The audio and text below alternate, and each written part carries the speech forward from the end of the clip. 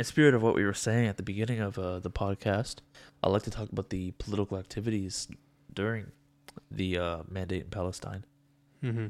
It's like the need for Palestinian freedom is not in reaction of the Zionist movement, but in reaction of British colonization. Like throughout the 20s, 30s, and 40s, there's plenty of examples of Palestinians convening with each other to advocate for their independence. But as Zionist violence does proceed to go on, the Palestinians do react more and more to Zionist violence.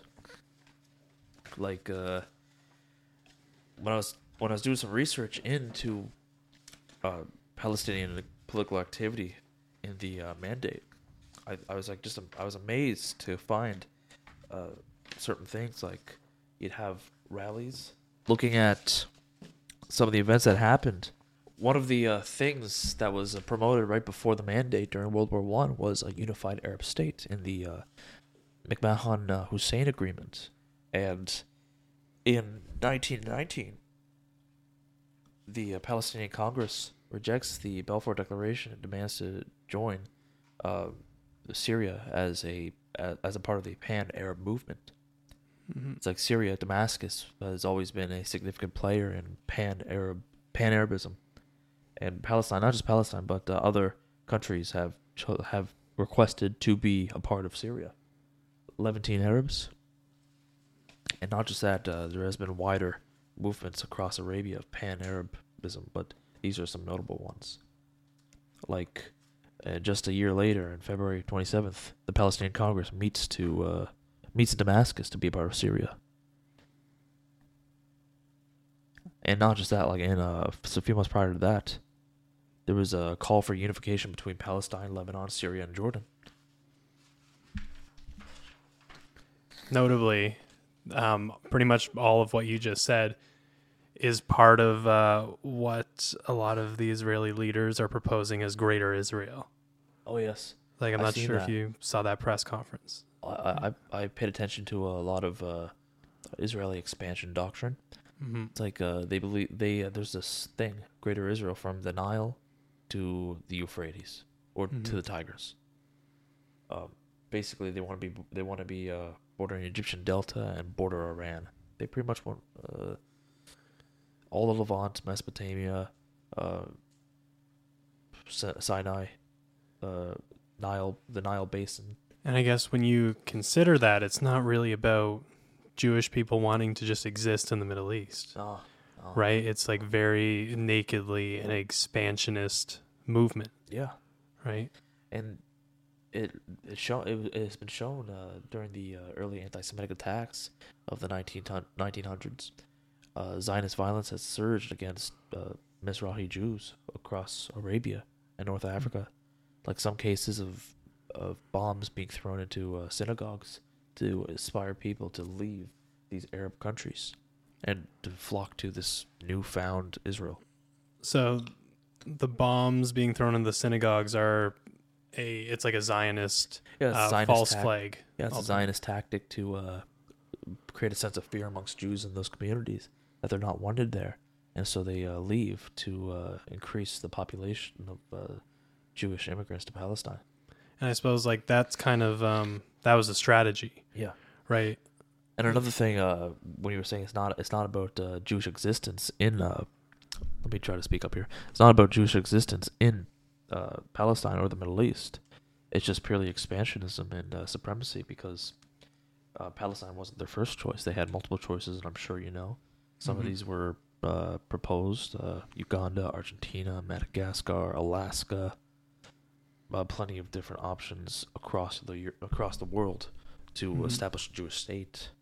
I believe Palestine was the last option there.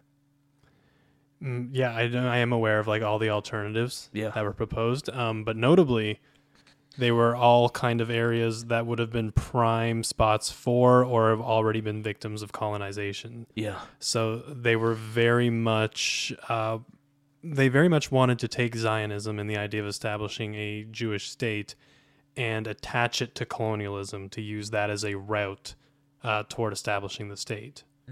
Yes. For sure. And I've always said like Right. There's no problem with Jewish people existing in Palestine. Definitely not. They've always existed there. Mm-hmm. Like for at least the last 1400 years, they existed there under Islamic peace. And that's a big point that a lot of Zionists bring up, right? Is they'll say, "Did you know that there were Jewish people in Palestine?" But of course, it doesn't make Israelis Jewish, or not. It doesn't make Israelis indigenous. Yeah, there was also Jewish to people in Palestine. Greece about 3,000 years ago. Does that Right. mean they should own Greece? Exactly. And that goes for like anybody, right? Yeah. Like no, if Christians came here and said we want to establish a state for Christians, that's wrong, right? Yeah. Like it's not about Jewishness. It's being against like a supremacy. Yeah, I don't believe statehood should be determined by religion. That's like a theocracy, right? Well, what I mean is, I believe in religious harmony in a state, but I don't believe statehood should be determined exclusively by the religious body leading it. Like, for example, the Zionists trying to establish a Jewish religious state, like not in a theocracy. 'Cause for example, like in certain theocracies, you can have multiple religious communities living there. Mm-hmm. But then, like, you would have one that is supreme over the others in a theocracy, or Yeah. It's like, for example, under Islamic theocracies, there lived multiple religious groups. Like, for example, Jews and Christians lived peacefully and flourished under Islamic theocracies. What I'm implying is that I don't believe that a state should be exclusively for one religious group. Mm-hmm. That's the problem, right? That's what makes it. That's what makes it a fascist state. Yeah. Particularly in Israel's case, where you have like the nation-state law being the basic law of Israel. For the Jewish people? Yes, saying that, because that's the problem, right? Is as soon as you say that a state is for somebody, it immediately creates a group of people who it is for not for. Yeah. Right? It's like something that I heard of, and I got to look into it more. But I'm not sure if I said this on the podcast, but I'm not just Palestinian. I'm half indigenous Canadian. There was claims that the indigenous people of the Americas are the 12 lost tribes of Israel, and that's a justification for Zionists to take over the Americas. Whoa, wait. Where are these claims? They're just some random claims I heard from certain Zionist mouthpieces. Okay. If, probably on like Twitter, maybe, or social media, or let me look it up real quick. Okay. Because like I don't want to speak out of my ass, but like no, this is some stuff I actually heard, and it's laughable. Because when it comes to like history and tracing origins and things like that, there are so many different theories out there, and there are so many different kind of like interpretations, right? And you know, like the one that I know is kind of like the idea of the Black Israelites that Kanye was pushing quite heavily. I don't know if you remember that when he went on his whole thing there. Yeah. Oh, I think it's because Musa, the one who led the Israelites out of tyranny, was supposedly a black man. I see. So I guess both sides of your identity, as you just mentioned, like being indigenous to the Americas, and then being indigenous to the Holy Land. It's like nothing the Zionists don't want to take from me. So you have on like two fronts, you're kind of battling a lot of, a lot of stereotypes and a lot of kind of like colonial myths too. Yeah. It's like I'm leaning more towards I lean more towards like Palestinian identity because like I'm actively fighting for the apartheid I like to actively fight for the apartheid that Palestine is facing against, but I'm just as native to the Americas. Like, okay, I just pulled it up right here. Okay. When Native Americans were the lost tribes of Israel. Oh, it's in an article. Yeah, there's just a bunch of articles reporting on it. Like, for example, a Jewish source called My Jewish Learning, and but Native. Correct me if I'm wrong, but indigenous people have been in the Americas since long before Jewish theology. Yeah, so I'm not sure how exactly does that have any ground, right? I know. It's preposterous. It Like is. every single one of their claims is preposterous. That's Like wild. archaeological discoveries within the last decade or so found that natives have been here for a few tens of thousands of years, around 30,000 years. Hmm. And you still have, like, for example, that thing I just pulled up. One of the sources pushing that is My Jewish Learning. And if you have supposed Jewish sources pushing this, which are actually Zionists, Hmm. it just goes to show that they have a very expansionist and imperial doctrine. And they're actually pushing this. How do you feel, as an indigenous to Canada and a Palestinian man? Like, how does that come across to you when you see at the protests there are indigenous leaders as well as Palestinian advocates, and they kind of tend to mix the cultures, and it's just one big call, right? I think, oh God, who do I stand next to? No, I feel so happy. I get along with both crowds quite well. I don't really feel that there's a separation there, and Mhm. I don't really have to answer that question because It's one to me. one struggle, right? Yeah, it's just one to me. Yeah, the struggle of indigenous tribes in especially my tribe, the Blackfoot, reminds Mhm. me a lot of the struggle of Palestinians in the West Bank. The illegal land inquiries, the apartheid, locking in people, not allowing them to leave, not allowing people to enter without government permission, and if permission was given, it was rarely, few and far between given. That also applied to the Blackfoot on their reserves. People weren't allowed to enter, or people weren't allowed to leave, without government permission. That was hardly ever issued out. You see, like the IDF has kind of become like the Indian agents of Yeah, Palestine like in the West Bank. RCMP and IDF, same thing. Mm-hmm. One and the same. Yeah, it's like the RCMP was created to displace indigenous people and to police Mhm. them. And in a way, it still functions for that exact purpose. Yeah, They just hide it a little bit better now. yeah, it's like we live in a new age of liberal belief and fascists caring about public relations. Mm-hmm. Basically, Right. liberal to me, liberal ideology is just fascists caring about public relations with minorities. It's it's just like you're putting makeup on a pig, Exactly. right? Yeah. I know that's why I get so fed up with liberals sometimes, right? Yeah. Because you see a lot of liberals who will do this thing. They will wear the orange T-shirt. Oh. They will do everything reconciliation, right? Mm. And then when it comes to the question of Palestine, you get one of two answers from them: either it's complicated and I don't care, or I'm a diehard Zionist. Oh yeah.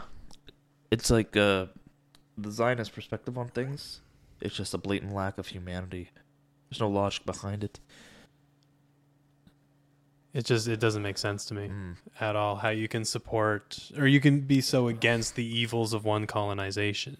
It's like if you have you have these liberals who are condemning white people or being self-hating whites Mhm. who like to condemn the white race for its colonization of Asia, Africa, and the Americas, and Nazi Germany, the wars in Europe, basically all the token crimes that whites are associated with throughout history.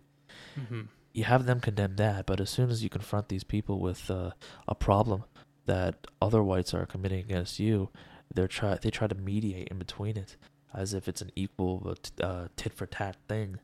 Mhm. Do you see Israelis as white?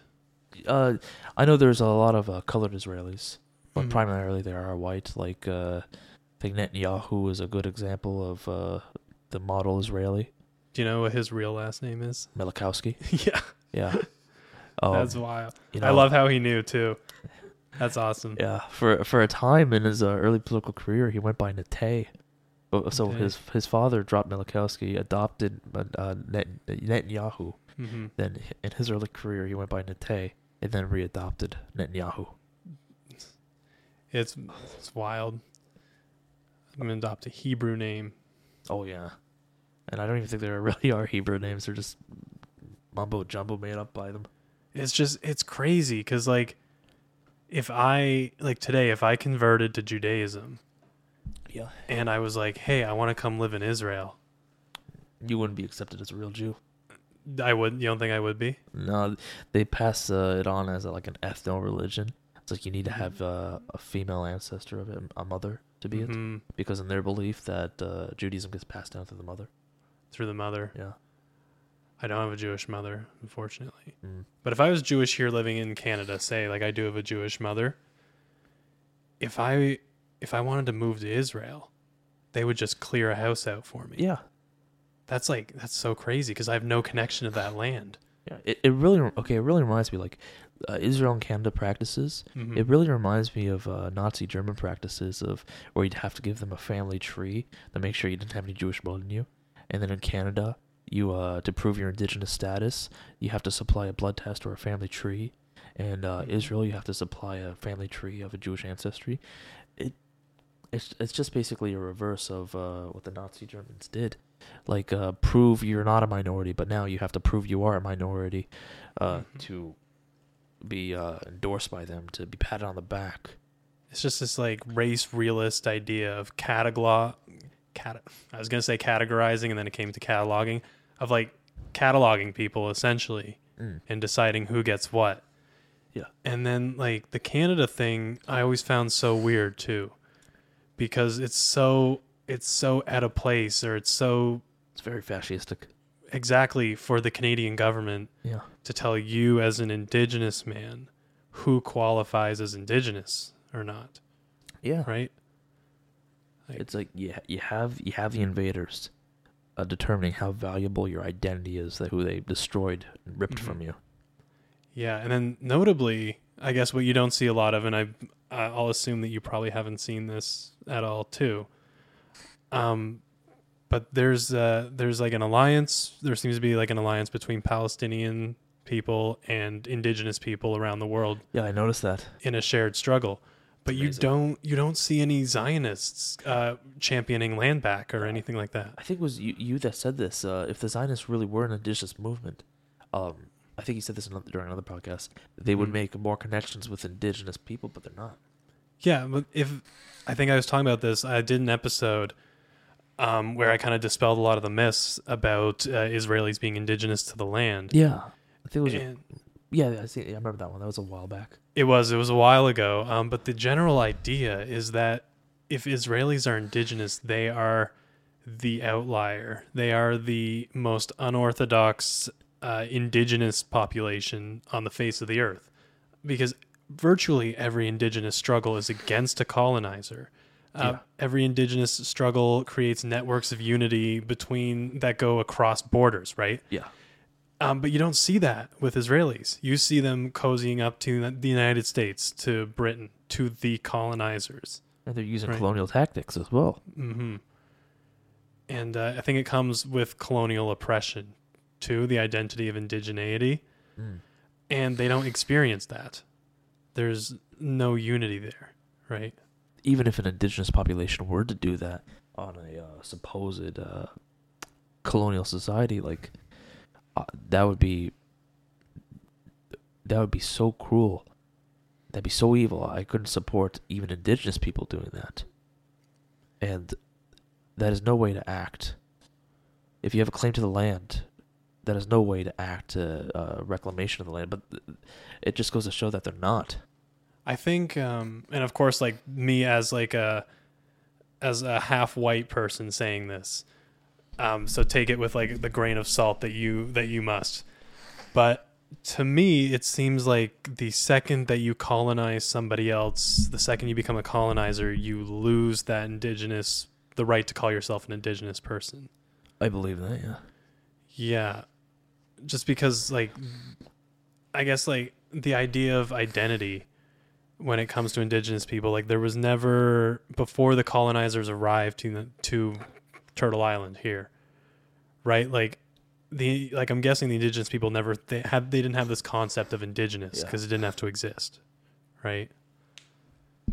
Sorry, I'm just thinking out loud here. You don't have to like. No, I like the feedback, and like before I tackle that, I was talking to a friend of mine, and a lot of people who are a lot of white folk who are in support of Palestine are worried, and they feel like that it's weird or it's odd for them to associate or to support indigenous rights movement because they think they're just some common colonizer.